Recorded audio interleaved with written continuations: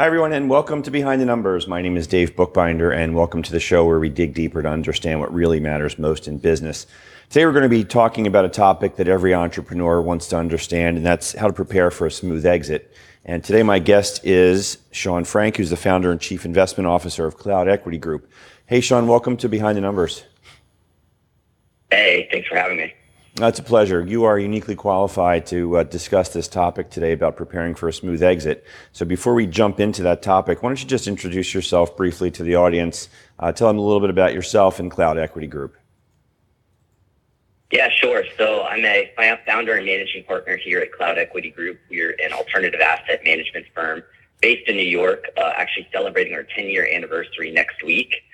We invest broadly in what we define as tech-enabled business services. Our core business model are buyouts in the lower middle market, and so we'll look to acquire technology-focused, service-oriented businesses that, are primarily founder-run, maybe have hit some sort of plateau, need an infusion of growth capital. Maybe there's an owner that's looking to exit or they're looking for some liquidity solution, but effectively look to come in and help transition these companies that are, otherwise by definition small businesses and, look to consolidate and integrate and institutionalize them to turn them into investable companies. So really the conduit that will take businesses from lower end of the lower middle market, more upstream within the lower middle market.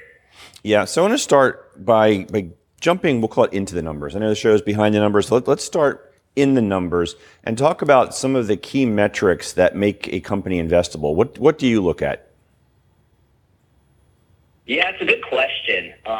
Look, I think that, there's lots of different numbers in any business. And I think it's important, particularly when you're looking to raise capital, whether that be just the capital infusion into the business or, ultimately looking to sell a part of the business to kind of understand all of it.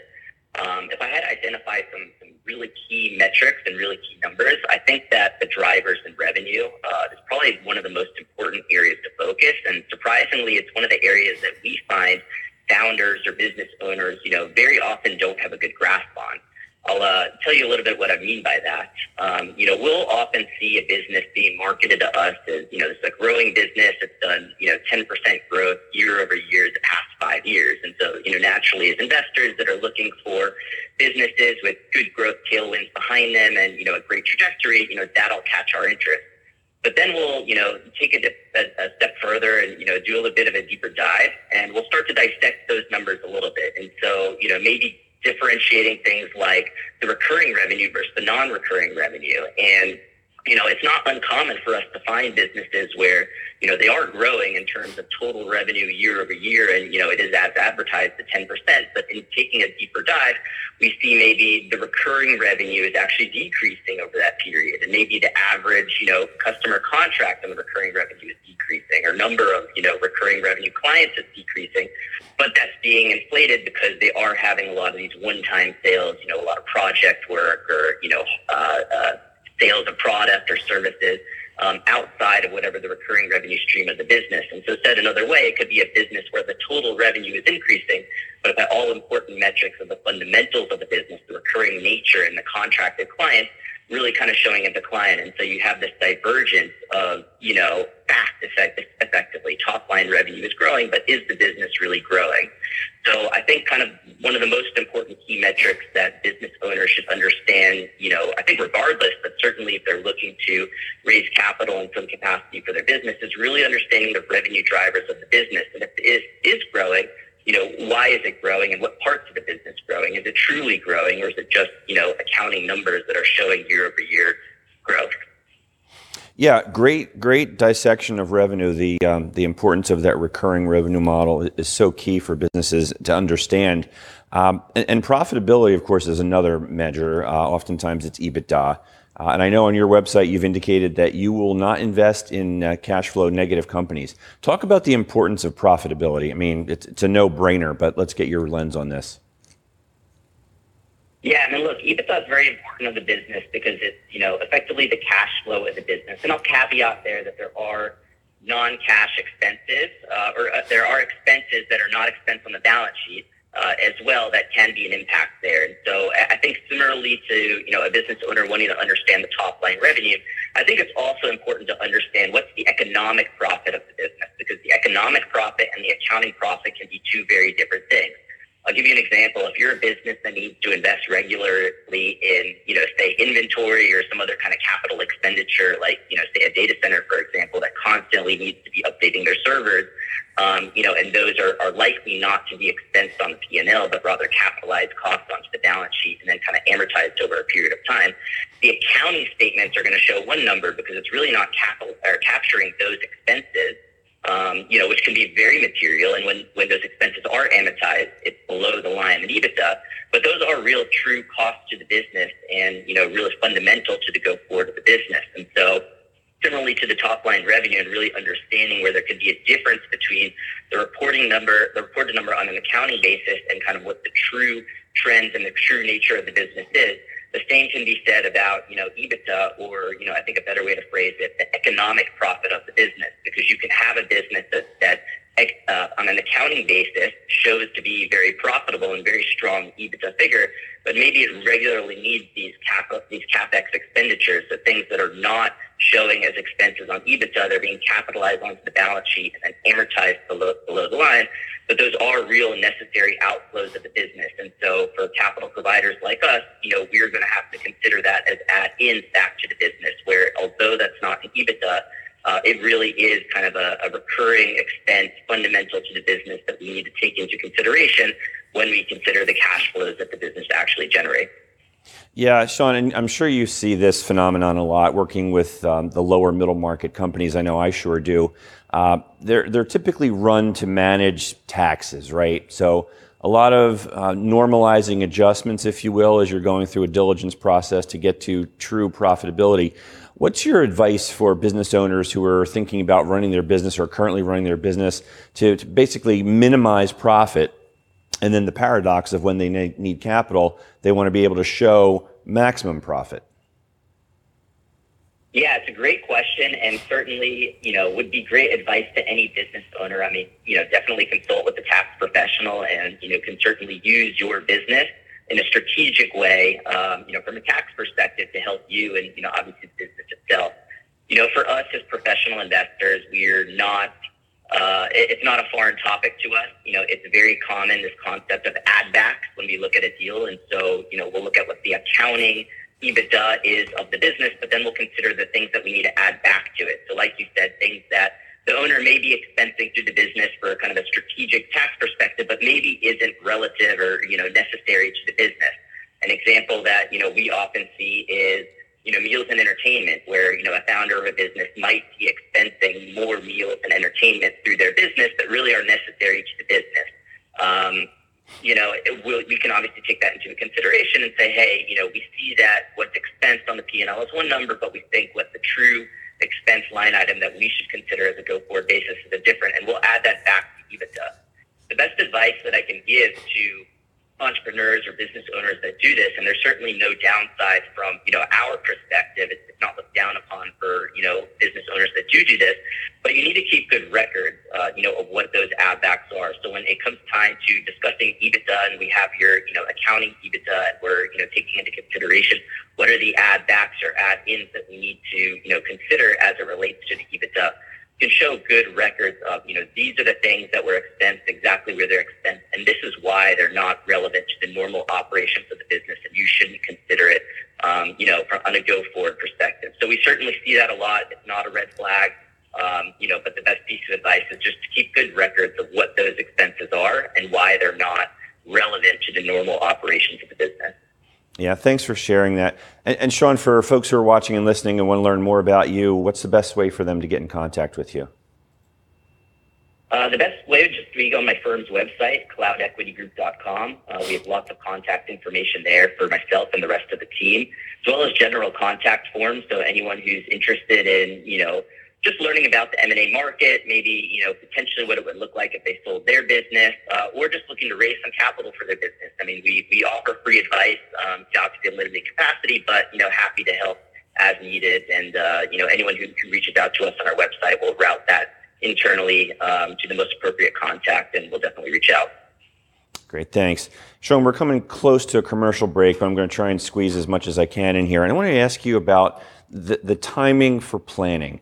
A lot of folks are told these days that you should run your business from day one to be ready for sale.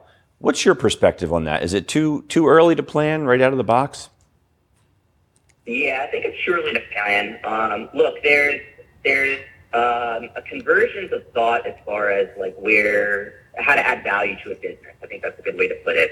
When you first start a business, I think the goal is to scale the business, right? You're starting from zero. You need to get revenue. You ideally need to grow that revenue so you can get to the point where the business is cash flow positive. It can have the infrastructure that it needs to support future growth and, can really scale. And so, when you have that mindset initially, you shouldn't be really thinking about, how can I maximize profitability as an example, which would be kind of on the total opposite end of that spectrum. It should be more so how can I reinvest and keep reinvesting in the business to really accelerate that top line growth so we can get to a point where we can build out the scale and infrastructure that we need. As you get to later, term of sort of the business life cycle and maybe you're sort of approaching those years where you say, hey, I'm looking for a capital provider to be, a strategic partner. I'm looking to, sell a part of my business. I'm looking to sell all of my business. Maybe that mindset changes a little bit, and it's not how can I keep reinvesting everything to accelerating the growth of this business, but maybe how can I find a nice balance of some type of top line sustainable growth through the reinvestment, but also, showing profitability and strong profitability and efficiencies. And so I think it's really a converse relationship between the two. Reinvestment into the business to maximize growth and maximize enterprise value versus, reducing costs, showing healthy margins and healthy efficiencies. And it's just knowing where you are in the business life cycle and determining kind of where you need to be on that spectrum. Yeah, I want to squeeze one more thing in here, Sean, and give you about 2 minutes on the clock on this one. But the flip side to that same coin, is there ever a right time to sell? It's a very good question. I mean, look, so we see people come to us, for all the different reasons in terms of why they'd like to sell their business. I think a very common one that we see is, it's a business owner, a founder that started their company, from day one, and maybe it wasn't initially intended to be a company. It started as a hobby, had a couple clients, was charging revenue, and, it turned into a real business. And it scaled and got to some point where, it plateaued. And, the business really needs a professional resource, professional management, professional assistance to help it kind of scale and grow to the next level. And so a common reason that we see business owners come to us is they say, hey, I built this business. It surpassed my expectations. It's gotten to a nice size, but I plateaued. I'm not growing 10% a year every year. I'm, more or less flat. I have a nice, well-run machine, but, I want to continue to grow and I want to take it to the next level. And so I'm looking for a strategic capital provider that can help me to do so. And so that's a very common reason that we see. And I'd say if there's one maybe key indicator of a time where as a business owner, I should consider taking on a strategic capital provider and selling, maybe get at least a portion of the business to get that help. It would be when you notice that the business has reached that plateau stage. Maybe it needs the capital infusion to get to the next level. Maybe you just need professional assistance or resources to get to the next level and, to allow the business to continue its trajectory and continue to grow that way. Great, thank you. Sean, we're bumping up on a commercial break here, so you sit tight, don't go anywhere. Folks watching and listening, don't go anywhere either. We will be right back on Behind the Numbers after this quick break. Hi, I'm Angela Pipersberg, and I have a new show here in RVN Television called The Angela Pipersberg Show. And I want you to join me every week as I sit with guests and we discuss their life journeys, share wisdom, and tips that will inspire you to live your best life. Don't miss The Angela Pipersberg Show every week here on RVN Television, where we're celebrating life and we're inspiring you to greatness. Hi, I'm Dr. Esther Malave, and welcome to my show, Achieving a Better You. Through this show, we're going to explore ways to make a better version of you. For example, nutrition, finance, fitness, health.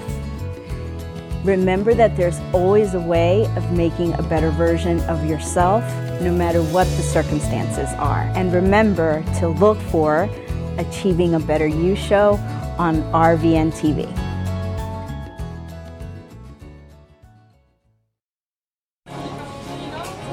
Some say the world has never been more divided, more self-centered, Gosh, thank you so much. more uncaring, Thank you. Oh, miss. Thank you. that we've never been more disconnected. But through our windows, we're able to see so much good every day.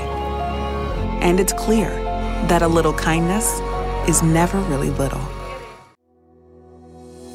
Did you know that only 8% of people who set their goals, they actually succeed in achieving them? Well, if you want to be a part of that 8%, then you need to tune into Achieve with Wanda Martin, where I will teach you tips, tools, and strategies on how to achieve your goals in any field and on any level.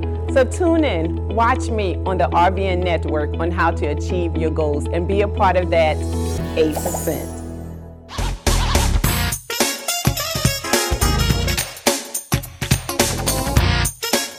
And welcome back to Behind the Numbers. I'm Dave Bookbinder, and today we're talking about how to prepare for a smooth exit with Sean Frank, who's the founder and chief investment officer of Cloud Equity Group.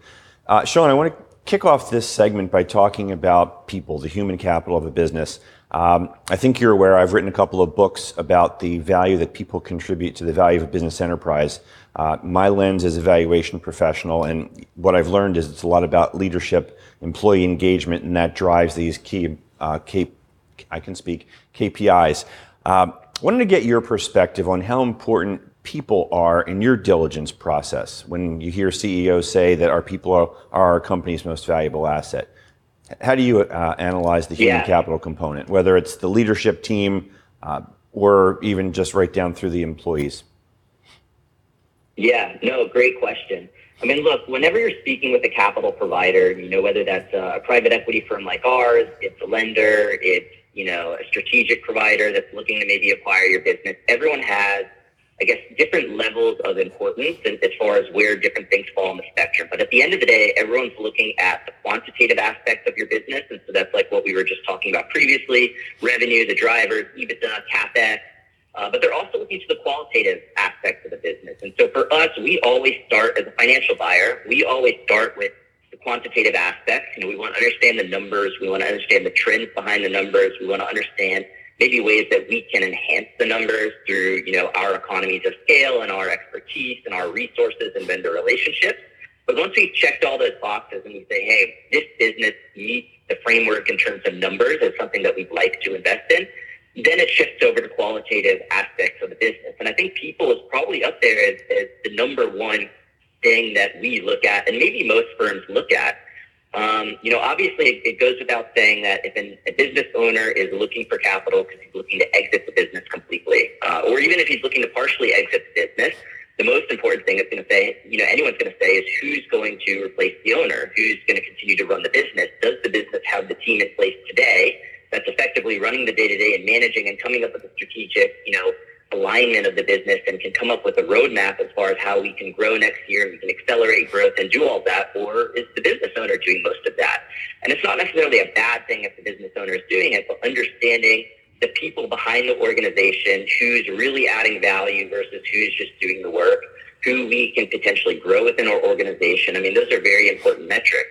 For us, when we invest, we do what's called a buy and build strategy. And so we buy a lot of very similar businesses that we look to consolidate and integrate and turn into a much larger business. And so we're always looking for businesses that have very strong people that we can grow within our organization. I think throughout most industries today, acquiring talent has become a struggle. It's very hard to find new, good talent. And so our mindset has always been we like to find talent through acquisition. Now, we won't acquire a company just to get the people, but it is a very strong consideration that we'll have if we have three companies that, from a pure economic perspective, look very similar.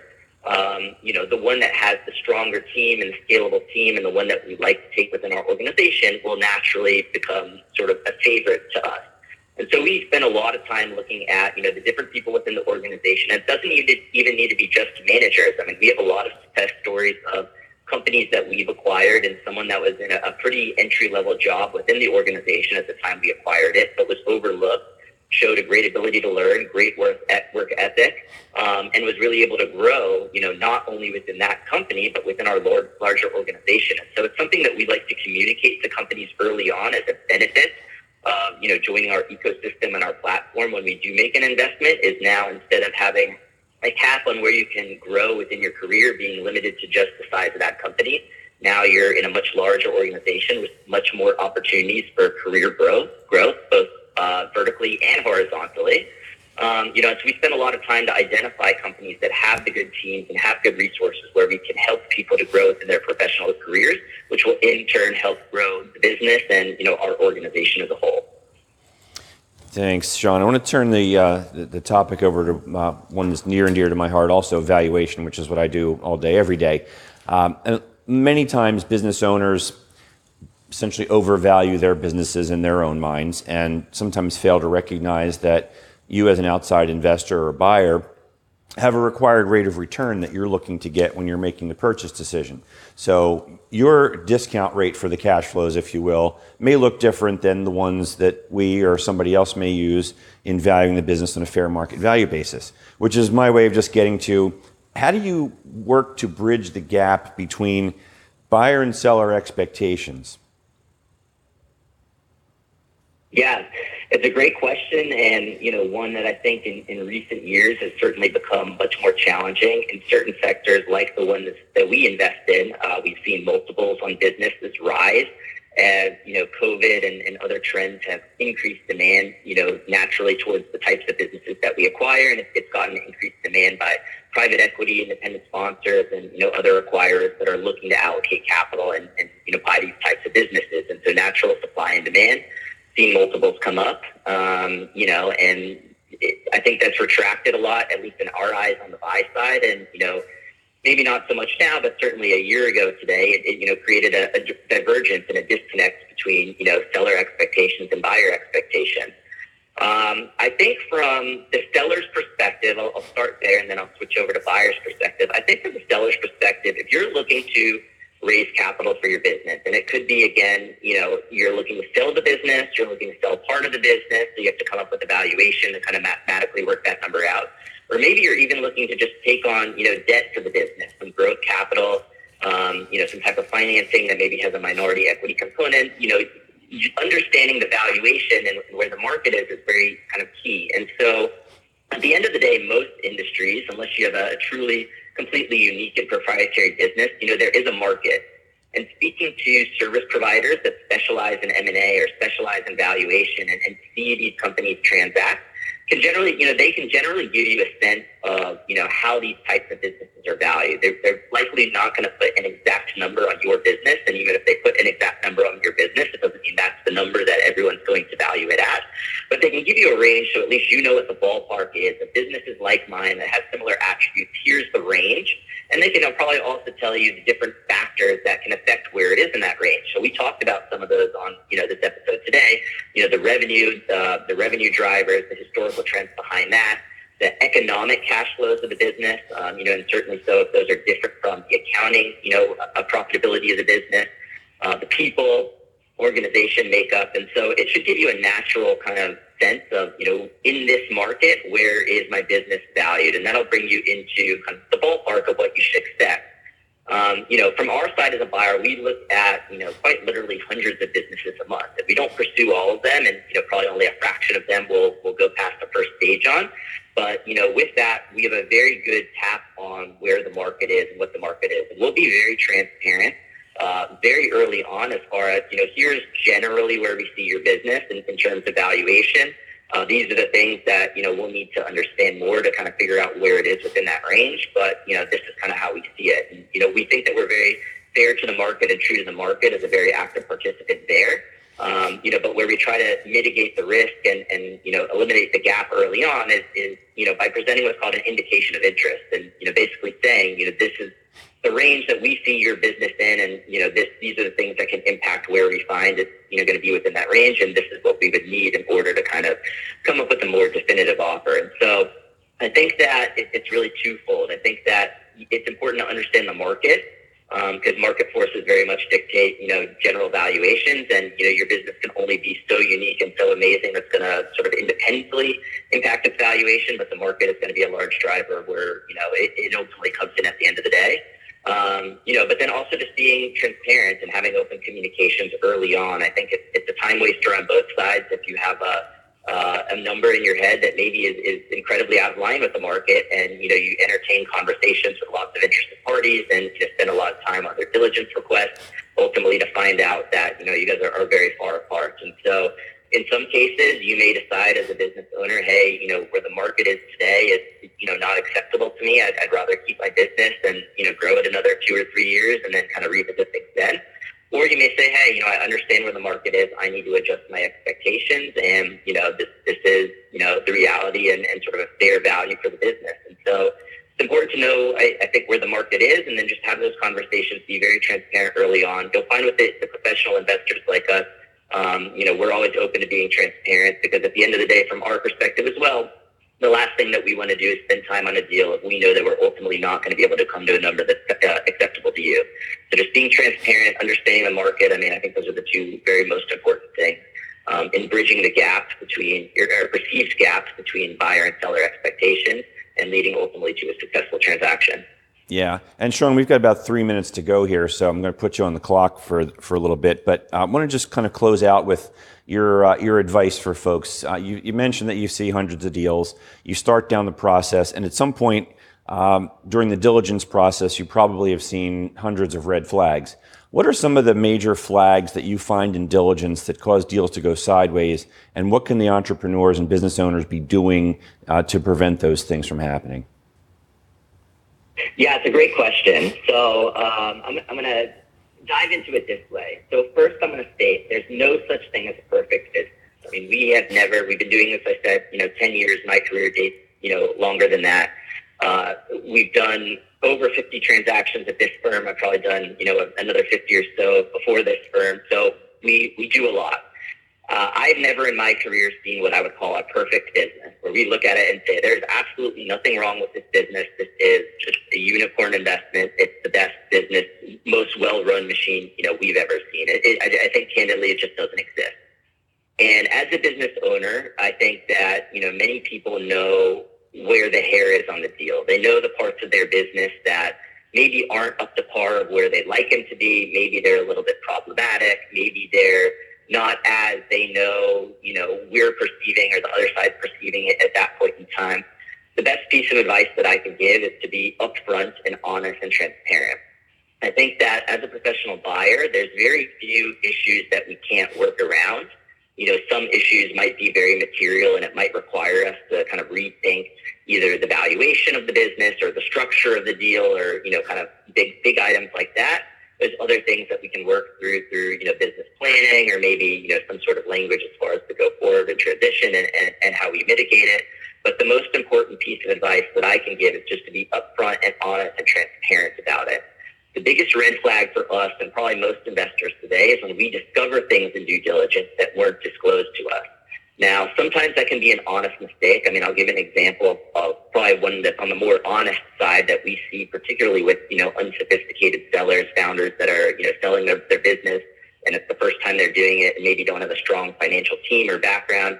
Revenue drivers being one of them, circling back to the beginning of the conversation, they think their business is growing, but they really don't know what's driving that revenue growth. And when we dissect, we say, hey, a lot of these one-time sales project work, maybe stuff that the founder is directly responsible for, but the recurring nature of the business, the number of recurring, clients that are on retainer, the value of those retainer contracts, the retainer revenue as a percentage of total revenue, all of those are trending downwards. And so, it can cause a divergence. And in some cases, that's an honest mistake that maybe they didn't know. And through conversation, we can, talk to them and kind of work through it.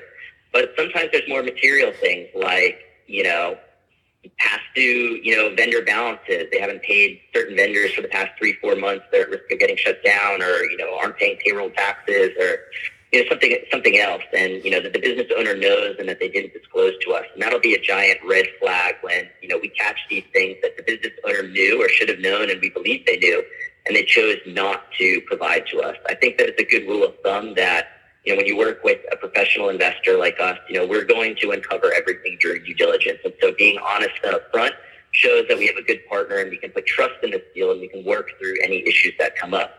But if it's going to be the latter and we're discovering things that weren't disclosed, I mean, that's typically a very big red flag. And those are the types of things that will cause a capital provider like us to walk away from a deal. Yeah, great advice. Be transparent, be open. There's no point in hiding things because it will be discovered. Sean, unfortunately, we are out of time, but I can't thank you enough for joining us today on Behind the Numbers. Thanks for having me. It's a pleasure. I want to thank the Big Cheese for running the board today, making the show go smoothly. I want to thank you out there in the audience for watching and listening. We can't do this show without you.